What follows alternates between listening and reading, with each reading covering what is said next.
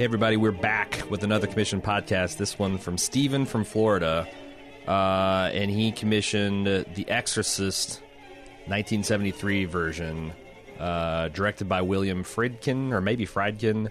It was written by William Peter Blatty from a novel that he wrote called The Exorcist, which itself was inspired by a real-life 1945 exorcism of a Roland Doe.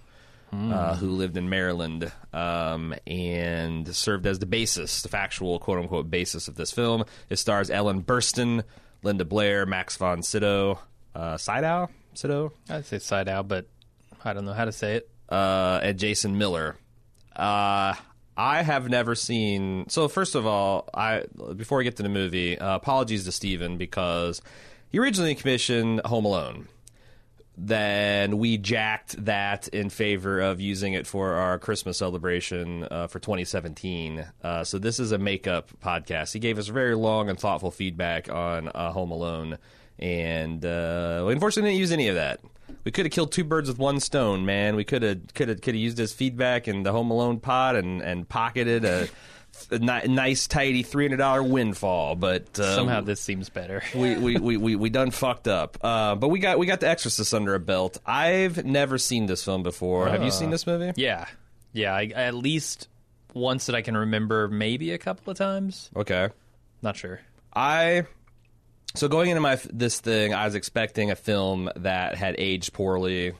That wasn't very scary, that was going to be not really hold a candle to anything that I've seen, like The Conjuring, any modern scary movie. And instead, I found that this is a really, really good movie that happens to also be a horror film. Sure. And honestly, the thing that worked the least about it is like the last third act. I felt like all of the suspense and creepiness was really, really effective. And then when it just got to the all-out demonic onslaught of peas and swirling heads and stuff that I've seen parodied. That's kind of why I say I'm not sure how many times I've seen this. Right. Because it's such like an iconic movie. Yeah. And those scenes have been bandied about so much. That like it started, but still my esteem for the film, I walked away being very surprised at how well this thing holds up. Yeah. Not so much in like, because I found some of the particulars of the plot hard to follow, like this boxing priest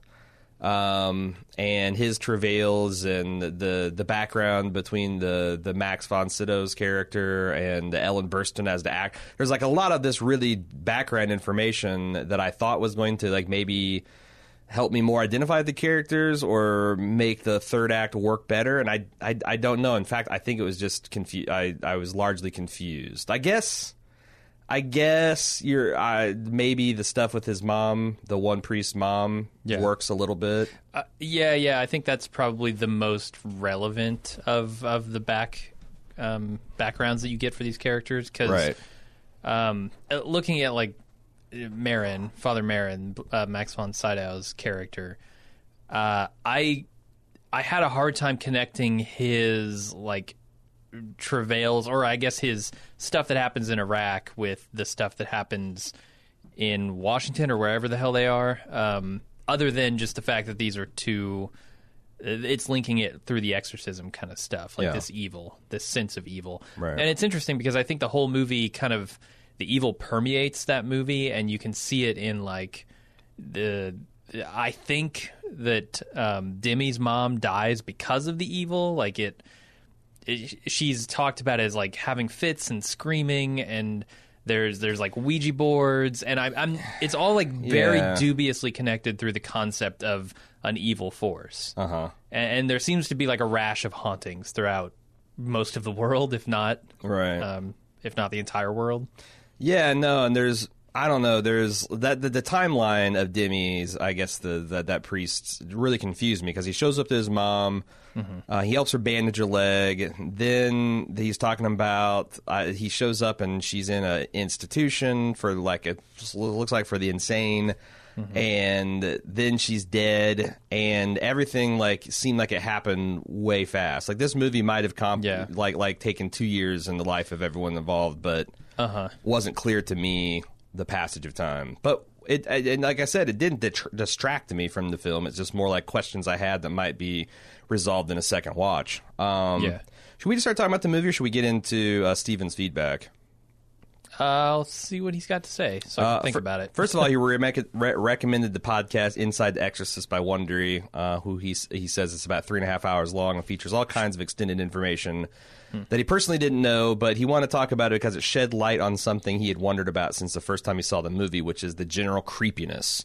There's something about this movie that gives you the feeling that everything is off. I know that in reality it's a collection of techniques used by several talented filmmakers, such as dissonance, off-center angles, and things like that, but there's more to it. This movie makes you feel things that few others can. I know there's a lot of interesting information about the problems during production of the film and the origin of its story out there somewhere. Haven't done a deep dive into it, but then again, why would I? It's literally what I'm paying you for. Yeah, I mean, he's right. I actually noticed that in the opening scenes, like where he finds this little figurine, and he goes and he sees a larger statue of it, and there's nothing particularly ominous about the figurine or the statue in and of itself. Except for the massive penis. Well, yeah, I mean, the meat spin it's doing. Somebody is... coming at me with that, I would find it very ominous indeed. Right, but the effects that the way they're getting that ominous effect is through, like, the sound cues, like the wind and the close zoom-ins and the music, and they're using all the other things. They don't actually use the narrative to tell you that this thing is scary. They use the techniques of cinematography, which always makes for a better movie, in my opinion. And they also do a lot of stuff that is, I think, interesting from, like... They tried some things that I think you'd call subliminal. Like there's flashes of disturbing things and flashes of the demon's face. I would argue they're not truly subliminal because subliminal is something that lasts so short that you're not even fully aware of it, where I was fully aware of. But it does. It's something you don't see every day, and it does make you feel unsettled. Like, what the hell was that? So there's a lot of like these techniques that they're really trying to use to make you feel uncomfortable, and then. I mean, I think this part of this is like, I guess, the leftover Judeo-Christian proclivities of me. But I find that kind of demon possession and supernatural horror is some of the most creepy stuff. Yeah, I agree, but not really for any Christian-based reasons. Really? It's more along the lines of the powerlessness that you would be subjected to. Right. Because something otherworldly like that can take over your body and move objects, and has that much power, and you have no way to fight it. Yeah, I think that's the scary part of it. You know, you can fight a fucking tiger. Right. You can understand a tiger, but how do you understand the motivations and the power of a demon? Right. And how do you quantify those powers? Yeah. You know, and so I think it's interesting.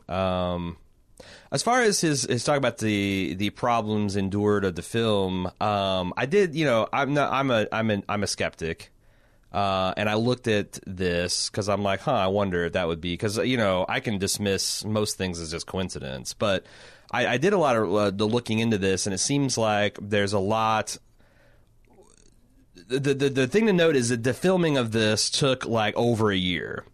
And so when you hear the like 2 people died during the filming of Exorcist, they don't literally mean they were in one of the directors of photography died and so like a stunt coordinator of natural causes outside the filming. But if you take several hundred people and take a whole slice of their life, statistics alone would say that certain people would die. And then it does seem like there was some careless stunt coordination, especially with the stars, because like when there's that scene where Ellen Burstyn is like jumps on her daughter's bed to try to keep it from galloping around the bedroom. I guess when the stunt technician yanked her rope to throw her off, she actually legitimately hurt her back. And something that I guess she still struggles with. And I think the same thing happened to Linda Blair. Like some of the violent stunts they were doing actually injured their joints and their spine. How many people died during the making of Boyhood? Richard Linklater's Boyhood. Probably millions. Millions of people died. But it's like one of the things, like, you know, the average Hollywood shoot only lasts, 6 to 8 weeks. So like you just make that last 6 to 12 times longer, and you're statistically you're going to have a bunch of outliers like that. Also, I did some research into the original Possession that this was based on with the exorcism of Roland Doe, and it does seem like that all of these possessions or these exorcisms, I actually thought that the movie depicted it very well, that like you show a Catholic priest this person and they're like, oh my God, they're possessed by demons. You show a trained clinical psychologist and they'll be like, well, this is a person who is acting out or acting crazy or suffering from a delusion. And there's none of the things that this kid did would be outside the abilities of the average 14-year-old. In fact, there's some, and the other thing is like a lot of the stuff that people like the more sensational things that made into the movie were things that people said that they heard that they weren't from eyewitness accounts. And I guess there's an eyewitness account that claimed he saw the boy scratching like words like, I guess, hell into his chest with his fingernail. And mysteriously, when they restrained the boy, those words on the body stopped appearing. Right. Huh. But it's this thing swept America. Like my mom, who this is something Steve wants us to talk about. My mom, a Jehovah's Witness, utterly convinced that this movie is essentially a documentary. I mean, she thinks that it's a fictionalized version of something that really happened. And if you play the Ouija board, you can really get demonized. And once you do, then you better fucking call in the priest and invoke the name of God, because that's the only way you're going to get well. But yeah, so we'll probably talk more about that later. I did wonder watching this movie. So I do like how the psychiatrists describe the process of an exorcism and the value of an exorcism. Essentially, like, this person thinks that an exorcism will work on them, and therefore it does work on them, but not in a demonic or spirit way. It just simply works in a psychiatric way. Right. You think you're demonized, and someone comes in and says, yep, you're demonized, and now I want to cast it out in the name of the Father, the Son, and the Holy Ghost. That's like placebo. Like, so, yeah, it makes a lot of sense. So I want to finish up Steven's feedback here. But I was also wondering, like, with the Ouija stuff, is this the movie that kind of popularized that notion?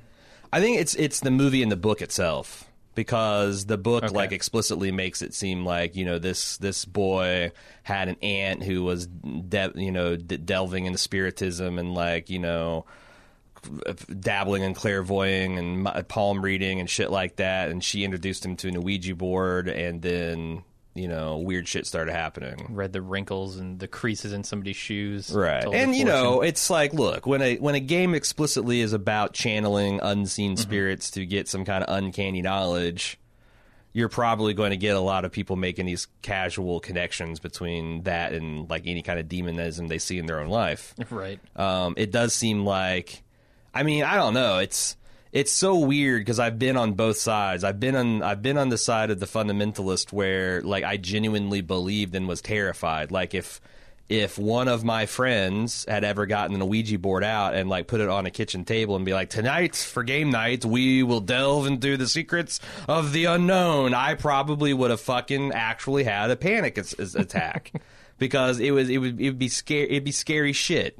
And I'm also on the other side where I'm like, it's just a fucking board game that people are moving around with their fingers, and it's a situation where everyone's trying to either joke or scare or creep each other out, and I can hold both of those viewpoints inside my head simultaneously with my experience and make them seem real. It's kind of crazy.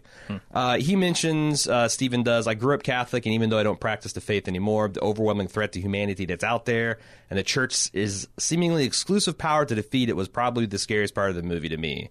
You see that the power of the prayers are working, but it might take a very long time. I wonder just how important the young priest leaving the room was.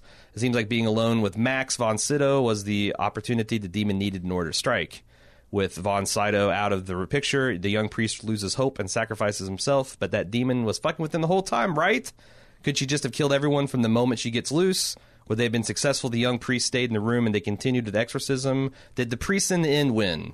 There's a couple other questions he has for the end of the podcast, but I thought that would be, I don't know, that might be an interesting place to start, because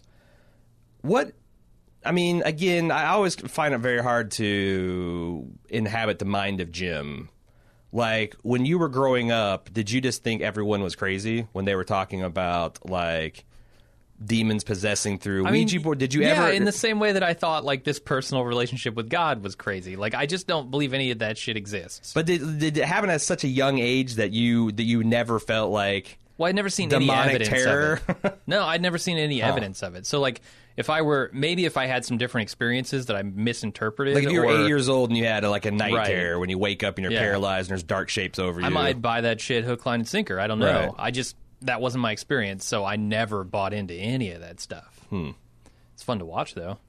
Yeah. It's funny because I thought about having my sister, because I think she's seen this movie. She doesn't watch scary movies. She's a lot like I was 7 years ago, and I kind of thought about, but I'm pretty sure she saw this movie and she talked about how terrifying she found it, and I kind of wanted to interview her about that experience, but our schedules didn't line up. But I mean, yeah, I can't, like, I feel like I'm a little bit of a carnival sideshow when I talk about this stuff, because it's like there's this pleasure of hearing Aaron talk about how scared he was about stuff that isn't real. Yeah. But I mean, I guess that's what, I mean, I don't know. Like, if you either grew up in a world of fundamentalism, you didn't, and, you know, where this stuff is actually treated as real. Like, I've heard stories of, like, there's stuff in the Jehovah's Witnesses yearbook that they publish each year about, you know, usually it's shit that went down in fucking weird places in Africa, but like people getting possessed by demons and the elders having to come and cast their name out in the name of God and all this other stuff. It's actually a part of your fabric of the way you go through life, that there's this hidden battle that's taking place over everyone's hearts and minds. His questions about the demon and, like, could the demon just have killed everyone from the moment they set in the room, or were they just toying with them? Or those are good questions, and I actually have a fundamentalist answer to them, but I want to see what you thought first. Okay, so the question is raised in the movie, right? Father, not Marin. Not Marin, Demi, that's his name. Not Marin, yeah.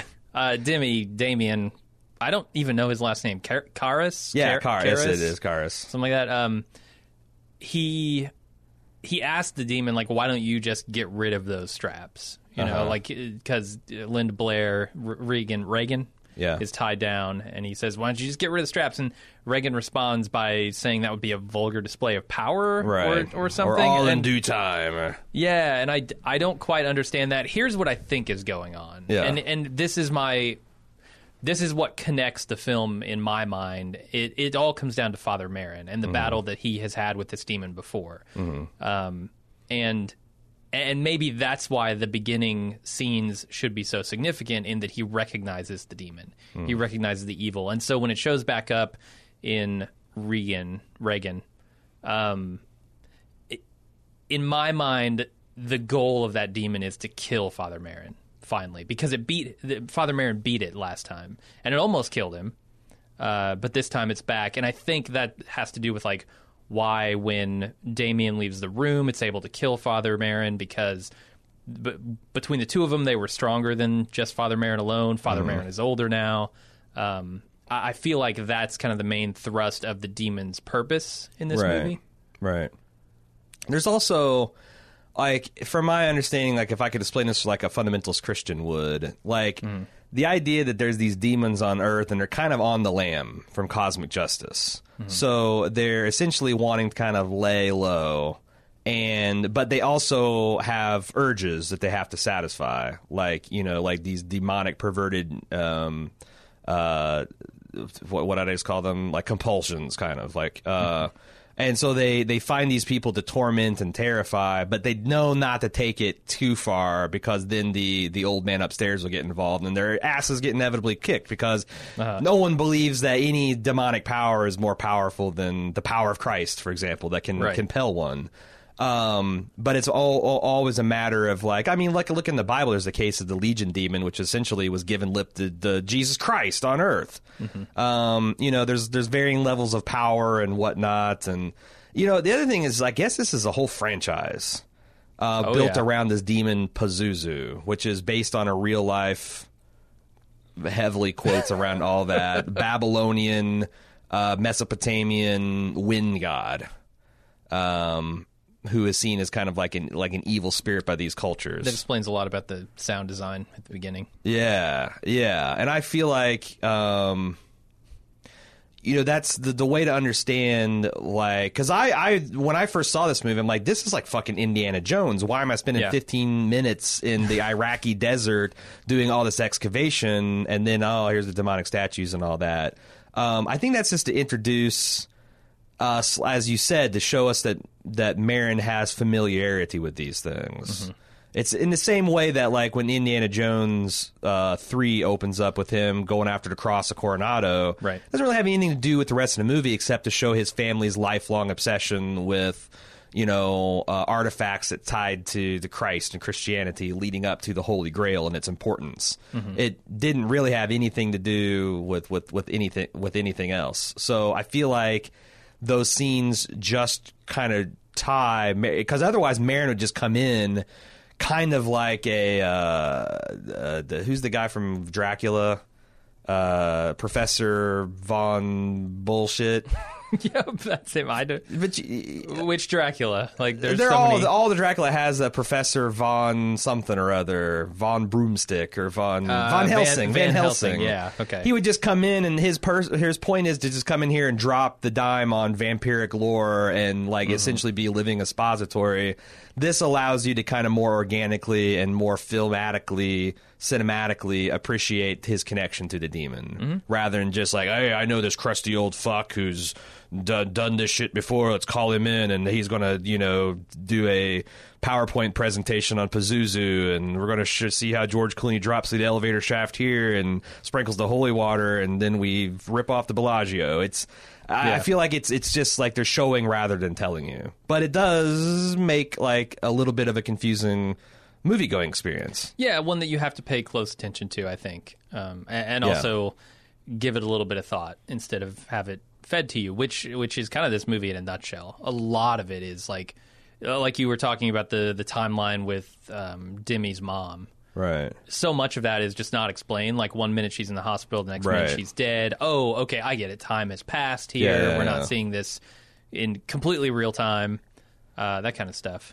The other thing Stephen picks up on is he was confused about like the associations with this evil spirit statue, and there's like a little tiny totem that we see Father Marin handle, but then later the detective sees it outside of Regan's house, and I think that's supposed to suggest that this is another kind of fundamentalist appreciation that like demons can inhabit and possess or like imbue a particular object with some sort of evil power. Yeah. That like, this is something Jim and I used to always joke about, like Jehovah's Witnesses scared to death of garage sales. Oh, yep. Because what if you're buying this polo shirt and this person was a devil worshiper, right? And like you're gonna wear this polo shirt and suddenly your eyes turn green and start throwing up pea soup. Like that's like a no joke concern they had. That like you're not safe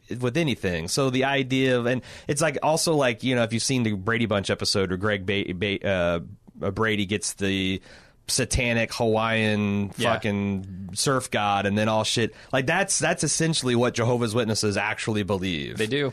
So like it might be confusing to you, but I think you're supposed to appreciate that this is the demon using this totem to kind of subtly insinuate himself into this family's life, and maybe as a way, I'd have to watch the movie a couple more times, but maybe as a way to rekindle his hostilities with Marin, because wasn't it the case that Marin had just transferred back to this city?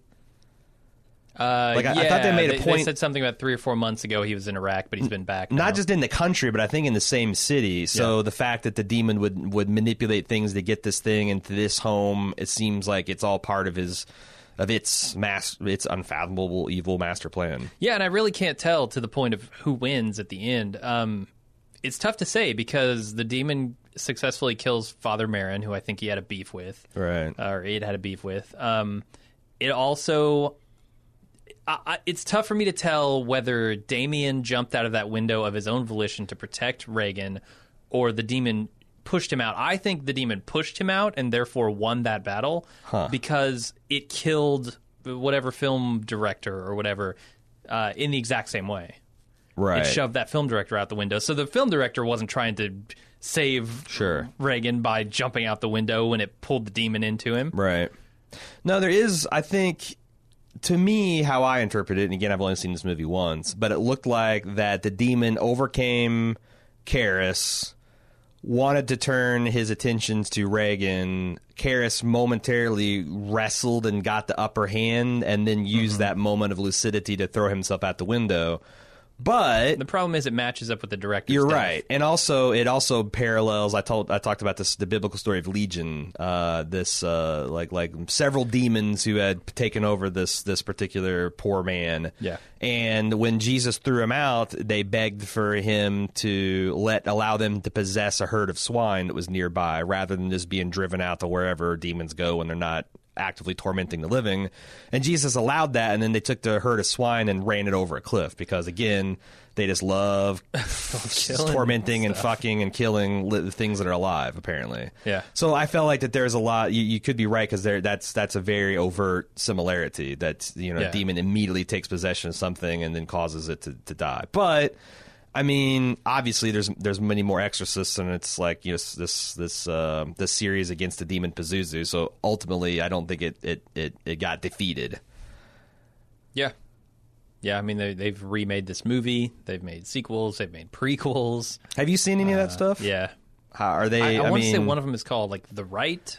Because I would say that they're all probably shitty, but then again, I thought I could believe that, like, if there's an Exorcist 2, that it's possibly as good as Godfather 2. No. Okay. The remake that I saw was nowhere near as good. Okay. As this one. But it's like one of the things, like, like, I don't know when sequels just started to, like, axiomatically suck, but they not necessarily. They all always do that. That's true. Especially because, again, I was blown away by what a successful movie this was. Yeah. And I can't imagine what audiences in 1973 would have thought seeing this movie. It has to be. I mean, even to this day, it's some of the most fucked up stuff I've ever seen. Yeah, and so a lot of it still holds up. Absolutely. I mean, the stuff with Reagan and the cross, and just like, oh god, I don't even necessarily want to describe it here. It's so vulgar. But like, Jesus fuck you. In 1973, right? You're just there to see him. Shit. Yeah. And I thought it was interesting to see Roger Ebert when I was reading his review, because I always do. Who I see as kind of like a guy who's not necessarily shy from sensational stuff. He was openly questioning why this movie wasn't rated X. Yeah. Because that's fair. that stuff was shocking to society's sensibilities. And it's not like that. It's not like we've even like tread those that like that's still shocking, because it's not like, we're back to the thrusting the bloody crucifix into the little girl's vagina trope. Oh, how many times we've seen this? Like, it was out there, and it still kind of is out there. It is, yeah. And even though we have movies like Saw and Hostel, right? Like that torture porn stuff. Right. This is so much more vulgar. Right. And there's no build-up. You just come in like, the last time we saw Reagan, she was troubled. But then we see her, and she's got the demonic effect, and she's doing this to her body, and it's fucking crazy. But I thought equally as unnerving as some of the medical procedures that they went through. Like that thing where they took the large gauge needle and put it into her jugular, and they pull it out and just start arterially spurting out while she's conscious, and they're feeding this wire into her brain. Like, I think the movie is trying to show that, these procedures are traumatic. Like, the medical cure for this kind of madness is not necessarily pretty. And the obviously the exorcism is an intense process too. But I thought that's the thing, is I also thought that the movie played pretty non-committal about what was going on until Father Merrin showed up, and then it pretty much put its thumb on the scale of, yes, this is an actual demonic possession. But I kind of wondered, like, I was expecting to have a conversation where we're like, did this actually happen or not? But when she started levitating 6 feet off the bed and her head made a full 360, like that kind of took things up. Because, like, I thought it was so interesting. You mentioned the thing where Father Karras is like, well, why don't you let yourself out of the bonds? He also tested her about, like, what water. And also, what was my mother's maiden name? Oh, right. The demon should know that. It didn't say anything, though. Right, but like it seemed like he was trying to make specific tests of, and he had come to a certain conclusion. And I kind of thought that was, I respected that for the movie for doing that, because to me that's a fairly rational look at what this might be. Oh, absolutely. I think that's one of the major tensions, is that rationality versus the, I guess, supernatural, the spiritual here. And for me, the moment where the movie kind of put its foot down and said this is supernatural is when the bed was shaking violently with both Regan and her mother in it. Mm-hmm. That to me, like, a kid can't do that. Like, a kid cannot make a bed shake violently, come off of all of its feet at the same time, like stuff like that. So to me, like, her quest to find a psychiatric solution or a medical solution, they were all for nothing, in my opinion. Because I knew, I mean, obviously, a movie called The Exorcist, you kind of know where it's headed to begin with. Right. But yeah, that was a moment for me. I thought Ellen Burstyn did a really good job of portraying a woman at her wit's end, and I always think that's something that James Wan does really well too. He casts these women in this unenviable position of having these just true, like all these people inhabit a rational, post-Enlightenment world where this shit just doesn't happen. Mm-hmm. And they are dutifully going, and they're like, calling the police, and they're getting the mental health people engaged, and they're taking in the doctors, and there's just no answers. There's no answers. No answers. Yeah. I thought that was one of the key things to make the movie work. I really particularly like. There's a lot of things they do where, they ratchet up the tension, but there's no real payoff, like her going up into the attic to investigate they filmed that like it's going to be a hammer drop on you. Yeah. And absolutely nothing comes of it. Like, they do that a couple times where they tease that this is going to be the time where we show you the shark and Jaws, and then the John Williams theme just fades down to nothing, and nothing happens. And that's super effective to build the tension. In fact, I think that's why I don't like the third act so much, because once the demon is out there in all of its glory, and it's impaled itself on a crucifix and spit pea soup on people, there's really not much. There's not many more tricks it's got up its sleeve. Yeah. I guess one of the big plot points for Damien also is that he's losing his faith throughout this film. And that may be why he's so skeptical, I suppose. Like, he's supposed to be skeptical of needing the exorcism here, but I feel like he's more skeptical than he might have been if he hadn't been losing his faith at the time. Plus, he's a Jesuit, which is the kind of like more scholarly, science-based arm of the church in the first place. So, they're the ones who sent him to become a psychiatrist to get the training. Right. And by the end of it, I would have to say that he has most certainly regained his faith. Well, I mean, at the very least, the things that he's seen right before he died.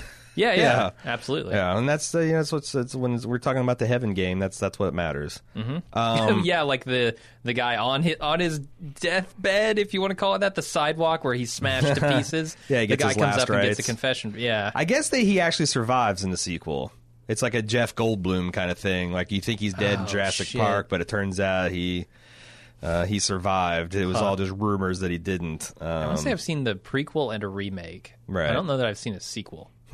Is it just called The Exorcist 2? Beats the fuck out of me, man, because there's like 17 of these movies. I'm not even joking. There's a ton. If you want to like anything that's got the demon Pazuzu in it, it is like a lot of movies and books. What was the point of the guy accusing the Austrian fellow of being a Nazi? Was it just another kind of maybe like to something? Add some humor. I didn't get it. I didn't find it that funny. The guy was both ridiculous and lewd, and I don't know. Right. Was it supposed to show that like the demon is affecting other people? Because the build up to that party was Regan coming down and pissing on the floor and saying to the director, "You're going to die," which he did.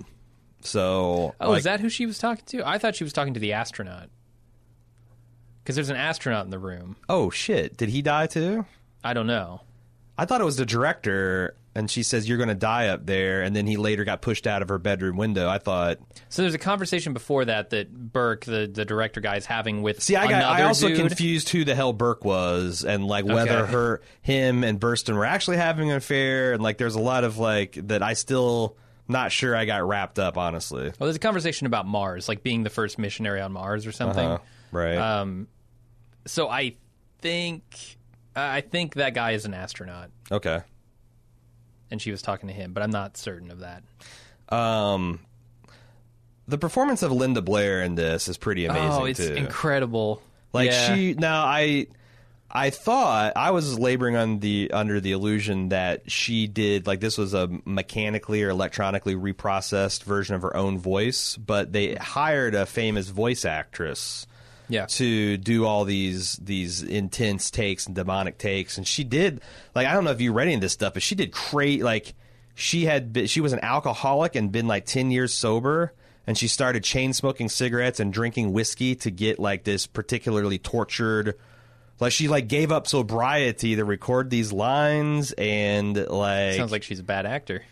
Right. She's actually got. It's like Peter O'Toole. It's like Peter O'Toole. It's like, try acting sometime, my boy. It's much easier. Right. But she went through all this stuff, and also she like didn't want to be credited in the movie because she wanted it to be. She wanted the verisimilitude of the performance to carry the day, and people to think it's a little girl, which mission objective. But then once the movie came out and was so critically acclaimed, she had a change of heart, and there was this big lawsuit about adding her credit back to the film, and I don't know, but it was, I guess I'm very slightly less impressed by her performance now that I know all that vocal work was like done post fact, but just the physicality of the performance.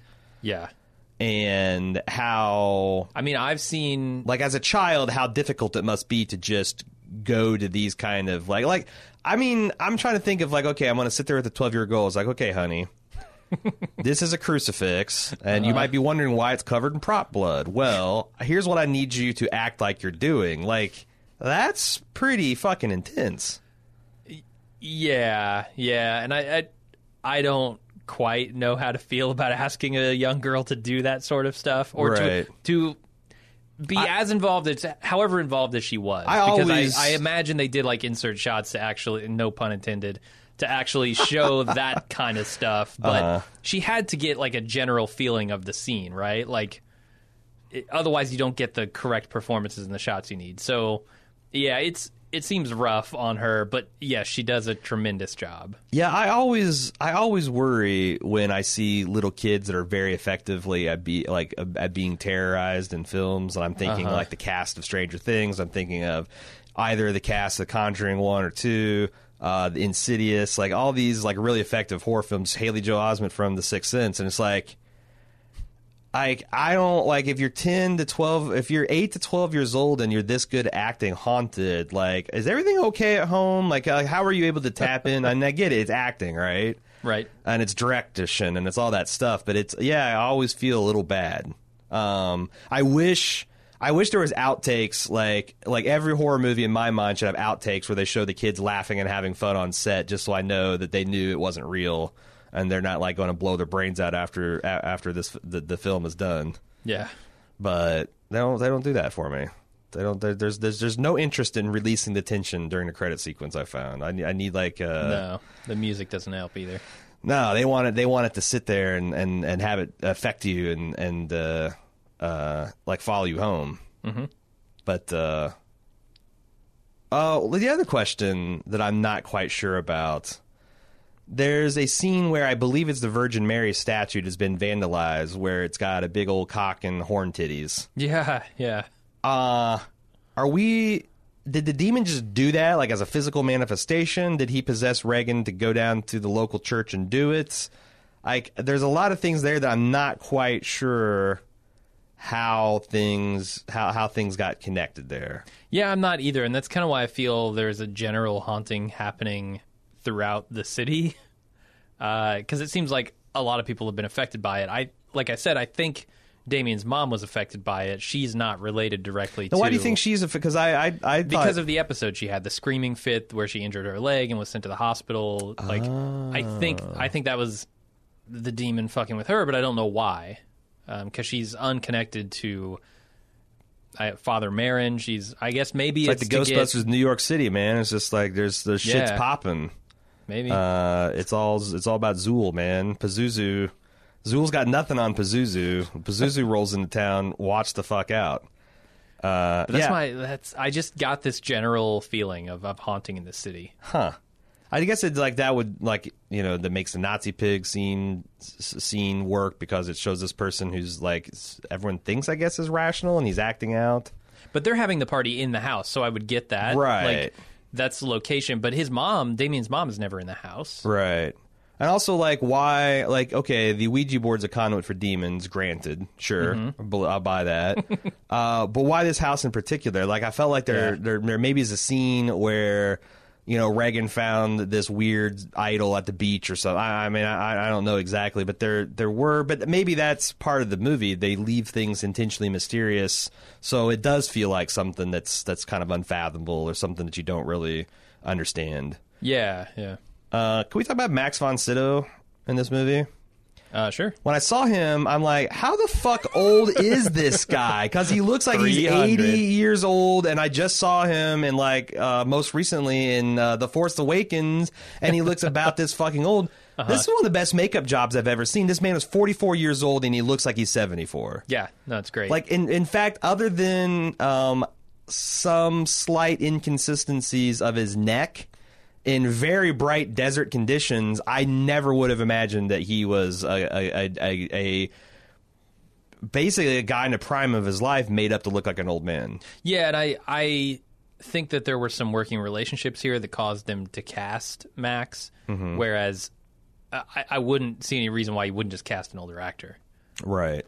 Unless you thought maybe the physicality would literally kill them. But I didn't think there was that much physical. Not for that character. Yeah, there wasn't in this particular iteration. There wasn't that much physicality. No, and there was a couple points where, like when they showed him transitioning from the archaeology scene to back to real life, where I thought his makeup was a little bit dodgier, but I thought they were suggesting that he was getting sicker, like that he was having some kind of actual reaction to being this close to the demon's presence. Like it seemed like his eyes got a little bit more sunken, his hair was a little bit more flax and wan, and I don't know. Did that? Well, I got the impression that it was the battle with the first battle with the demon that he did years ago that essentially put him in ill health. And it might be the cause of him taking the pills or needing the pills, I suppose. Yeah, so to meet it again, I imagine it would have some pretty profound effects on him. Right. What else we got to talk about? I got just a lot of really dumb stuff. Like, actually, you talked about the trick with the holy water, right? How he sprayed tap water. I got some dumb stuff to talk about, too. Okay, cool. So this trick with the holy water, what would make you think that a demon, if you sprayed it with tap water, would not be able to trick you into thinking that it thought it was holy water, thereby avoiding an exorcism? Like, I don't understand, like, why you would think that the demon that's wouldn't actually try great, to trick because you. that was one of the things I had as a question mark of like, well, if this was tap water, then why did the demon maybe as a show, like it could have it to avoid an exorcism, like, right, fall for the bait intentionally, Yeah, because that's the other thing is, like, it turns out there's a manual called, I don't know what the Latin version, but it's essentially called like the Roman rituals or something. It's a handbook that Catholic priests have, and it talks about here's the last rites, here's what you do at baptism, here's what you do at a wedding. Like, there's all these different sacraments and rituals that you do, and one of them is the ritual of exorcism, and it's all like laid out. Like, here are the 3 things you look for to identify. I'm like, well, demons can read. Now there's an illiteracy test to be a demon. So, man, that's why they're so mad. They're just fucking ignorant. Yeah. But like, demons can read. So, like, if I was a demon trying to lay in the cut that is Earth and avoid getting sent back to hell or Tartarus or whatever I don't want to be sent back to, why wouldn't I just wait till the priests show up to investigate and give them what they need to think that this is just a regular old mental illness or one flew over the cuckoo's nest type situation? Yeah, and that's. So once they've discovered the demon, I get it. They have some power over it. But yeah, until they start doing all of the stuff that would prove it, right? Why Yeah, why not just fake it? Yeah. Get them out of the room and then continue to terrorize. Yeah. You know, it's funny because, like, since we're talking about just mental thoughts, I had this feeling when, like, Max von Sydow had discovered this giant penis having demon statue. Like, I kind of wish there were things like that in real life. Like, wouldn't that be cool? Like, you could find this, like, in this statue imbued with evil and, like, spit in its face and start a fucking adventure. Start an adventure with like you know, I can't go to a place on Earth and attain a battle of cosmic significance. It's true. I mean, the best I can do is just find some shitbag politician and punch him in the face. It's not the same thing. No. Like you know, that the stakes of that aren't going to go outside my local area, let alone the fucking cosmos. Yeah. They say real life is stranger than fiction. I don't believe it. Yeah, I mean, people think that's like that's such a terrifying guy, but I don't know. It's also kind of cool. Like, you know, if like you know, if you have a death wish, sure. Well, I mean, it's like, do you want to live in the regular world, or do you want to live in a world with dragons in it? Like, Dragon World is definitely more dangerous, but also pretty exciting. It's true. What if you could tame one? I don't know. Tame a demon and ride it through the skies. Just chisel its dick off and put it above your mantelpiece. What are you going to, I mean, what are you going to, oh, you're going to, come and get me, demon. You're going to possess, still got your dick, it's on my mantelpiece. Have fun getting it back to Iraq. It's going to take you centuries, if not millennia, of careful manipulation of humans to get that, to get like, well, you know, it's like this guy for 1,000 years now has got a work order. Why am I epoxying this dick back on the statue? There's got to be other things, you know? Yep. I think that'd be fun.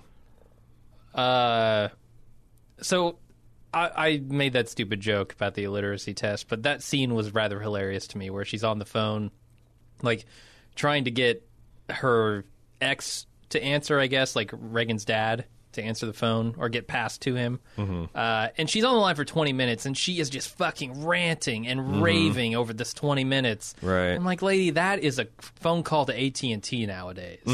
Like, if you're not prepared to wait 20 minutes, you might as well not even call. Yeah, I thought that was pretty funny, too.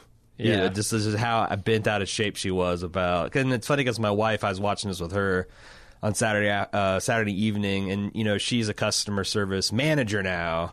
And this was like, you know, like she's just like, just shut the fuck up. It's not this person's fault. You know, she's like getting animated about it. You know, because I was like, you know, just take it down a couple notches. Like, I guess that is probably like Ma Bell long distance charges, right? Back in the 70s. Oh yeah. So she's probably those didn't go away until the mid to late late 90s. Honestly, I remember having to pay, you know, fucking absorb it. Like, if we want to call Uncle Nick down in Texas, we got to watch it because it's going to be a 30-minute phone call. Yep. That's less than that's more than I think the phone part of my cell phone bill now, period. And that's a space age technology that James T. Kirk would envy. I thought it was funny that the cop loves to talk film. He loves to critique it. He's essentially doing what we're doing. Yeah, no, I thought that was pretty cool too. And I guess there was... Like, Lieutenant Kinderman should be the patron saint of Bald Move. So I think there's a director's cut of this that's like 20 minutes longer. You know, I almost watched it, but I searched for, like, what is the definitive take, and everyone says that the extended version is shit compared to the original. Yeah, so I read Ebert's review of the extended version, too. He didn't like it. He thought one of the changes made was useful and made sense, and then the rest of them kind of sucked. Yeah. But at the end of the movie, I guess that guy shows back up and has a conversation with Damien's priest buddy. I don't know the guy his that gave name. him the last rites. Yeah. Okay. Has a conversation with him as he's like kind of looking down the stairs where his friend died. And it's just a mundane thing about movies. Huh. So I don't know what that adds to the end of the film, but that's apparently a thing they did. Yeah, it's interesting because William Friedkin, who's the director of this movie, also 2 years before The Exorcist made The French Connection, which is another film that I've heard. Like, that's one that I have not seen, but I've heard spoken highly of. Like, you know, by no less a personage than Hank Schrader likes that film.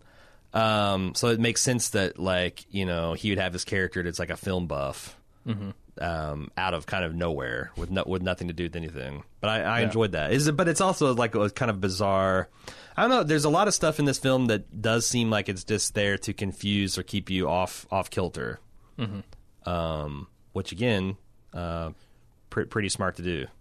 Yeah, it's almost like the whole movie wants to do that, and it does it even with the narrative, right? Like even with the way it cuts between scenes.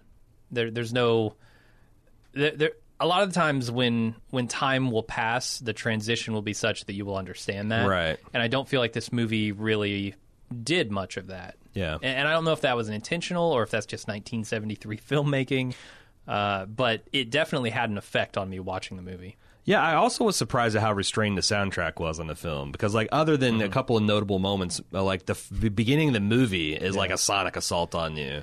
Yeah, with very little dialogue, it's mostly soundtrack. Right. When you're just seeing Marin's interactions with these evil artifacts, but like, you know, and I guess that's a hallmark now to think about it, like James Wan stuff too, is that the sound is used very deliberately and carefully. It's not wall to wall, just like creepy ambient music all the time. And there was, I felt like that there was a lot of just silence, which I find is more effective than, you know, minor chords hammering underneath every single thing. Or some strings coming in, some right. like really high strings. Whatever. Right. And this movie didn't do much, if any, jump scares. I'm trying to remember even a single jump scare in this movie. I think maybe when they show the demon's face, that might be almost considered a jump scare. I don't even. Yeah, I think it's more of like a pseudo subliminal thing because you recognize it. And I thought it was like a skull, so I rewound it and saw it, and it's and I guess what it actually was is test footage for the demon makeup that they were usually going to use for Reagan, and they thought it looked like creepy against a stark background, so they're just like, oh, just fuck it, just drop it in for a couple frames. I want to say I've seen the director's cut of this because in the director's cut, there's also a scene of Reagan doing like this backwards crab walk, the like spider on walk, the ceiling I've seen or whatever. That, yeah, and I've seen that, and I remember another shot of the demon that's like much more close up and maybe cued with a big string hit or something, but I can't remember exactly how it happens, but I think I've seen the director's cut. The spider walk's one thing I kind of wish they could have fit into the movie because I have seen that like on YouTube. I forget, or maybe it was, wasn't it? What was I? God damn it! I know I've learned this a million times with people, but there's this 100 Most Scary Movies thing that I think the Sci-Fi Channel used to run or something along those lines, where every hour is like another 10 films, and they did The Exorcist is one in the top 10, but they did. I think they showed on that like the cut spider walk, and it is a very creepy, you know, especially for the time. Yeah, because that's the other thing is like we've talked about the special effects and how like first of all they're pretty minimal. Like the medical stuff was pretty horrific, but I guess they built a full life-sized articulated puppet that looks just like Linda Blair in her makeup, so they could do the things like twisting her head and doing some of the unnatural contortions she's doing. And it like those scenes, it's, you know, her makeup's not by modern standards anything to like, you know, rate like to be blown away by. I mean, Max von Sydow's Old Maid makeup is the thing that's like really amazing. But it does do the purpose of hiding the transitions between them using that puppet and actually using Linda Blair to where you really can't tell. It's very tough to tell which one is which. Yeah. I'm trying to think what's the most... I mean, honestly, the scene with the crucifix was probably the thing where I was just like, what the fuck am I... That and the... where they insert the wire into her brain. Those are both kind of like, whew, wow, what am I watching here? For the second time in as many weeks, I've seen just a vicious ball grab. There's another one in this movie. We just watched The Beat That My Heart Skipped, which is maybe the most intense ball grab I've ever seen. This one is second to that, certainly. But I don't know. There seems to be a repeating theme. If anybody else has a commission that they want to do that specifically involves ball grabs, we'll open commissions back up. Really? Just for ball grabs? Yeah. Famous ball grabs in history? Uh-huh. Oh, man. I don't know if I can take it. Yeah, there was a pretty vicious the demon strength enhanced ball grab in this. Yep. What else? You said you got a bunch of other just ridiculous stuff. I'm in the mood for it. That was pretty ridiculous, I thought. But so this movie, has to be the inspiration for one of my favorite all-time horror series, which is The Evil Dead. Because the makeup is so similar. The effects work with like the pea soup shooting on people is very reminiscent of what Sam Raimi does in those movies with blood and many other fluids. And it's all about demon possession. Like Raimi's famous for like not telling his actors fully what he's about to do to them before he does it to them. And I guess the guy that played Karras, he's supposed to like he said that they're going to shoot the pea soup on his chest. Oh no! And they shot him right in the face, in his mouth, yeah, and like that kind of like disgusted, horrified reaction is it's genuine. I mean, I feel like people are getting away with that less and less because there's whole thing about like, you can't, like, as much as you want to get the the reaction of a guy who actually thinks, oh shit, this stunt's gone wrong, I'm falling to my death, like Alan Rickman in the first Die Hard. Like, it's not exactly ethical to fuck with and if that's what you want, you don't need to hire actors. Right. Just hire regular people and scare them half to death. Right. Yeah, it does. Like, it is this weird. If I was an actor, I would be kind of insulted that this person thinks that they can't get the performance without like tricking me. Yeah. So yeah. I mean, it's a technique that a lot of directors, certainly of that era, were using. It's just such a weird relationship between a director and actor that like the director, like, I will lie and cheat and physically abuse you to get, you are just a fucking instrument. And if I'm Jimi Hendrix and I want to light you on fire just to see what you sound like, well then fuck it, I'm going to do it. And what are you going to do to stop me? And then there's like the counterexample. Have you seen the documentary Andy and Me? I have not with Jim yet. Carrey doing his Andy It's Kaufman on my list, yeah. on the set. He just turned into those characters. He would never fucking stop. Right. And he was antagonizing everybody. When he was Tony Clifton, he was just a massive asshole to everyone. Yeah. The director didn't know how to handle him, like couldn't manage him. Right. And in that case, you've got the reverse, which is the actor just totally fucking with the director. Right. Yeah, I wonder what the deal with that is, because like Jared Leto, I've you hear all kinds of things about the method acting, which was what we're talking about, and like Jared Leto got so into it that he was like essentially harassing his co-stars on Suicide Squad being the Joker. Mm-hmm. I don't know. It is like, on the one hand, I see Daniel Day-Lewis employ the method acting to just what seems like brilliant effect, and I never heard anyone be like, yeah, and also he'd scout me in real life because he just wanted to see what it was like. Right. Like there's got to be a way to do that without like antagonizing other people. The same thing with directors. Like, you can, I don't know what you would do. Trying to think if you wanted to ask them to do their job, man. Right. That's what they're there for. Or say like, hey, we're going to drop you on like at some point in your rigging, like 6 feet, just to see what you to get a natural reaction of you. Is that like that okay? And now you're already spoiling the experiment a little bit, but I still think, like, I'm of the opinion that you can know that a drop's coming and it's still going to get a visceral reaction out of you if you actually experience the thing. Like, there's ways you could probably do that without like terrorizing your cast and crew. And here, poor Linda Blair and Ellen Burstyn apparently have got lifelong disabilities because of the shit that was pulled. So, yeah, I don't know. What else you got for me, man? That's about it. Okay. Well, again, Steven, I am certainly sorry that we stole your thunder on Home Alone. I wish we had incorporated your notes on that into that, because you had a lot of good stuff on there. On the other hand, I hope you can see the bright side of essentially getting a twofer deal here. And thanks for making me watch The Exorcist, because I probably never would have watched it. I would have just dismissed it like, why do I need to? It was one of those things, like, it was a sensation for its time, but it's not particularly good. It's like something that's more what is that? Not sensational, but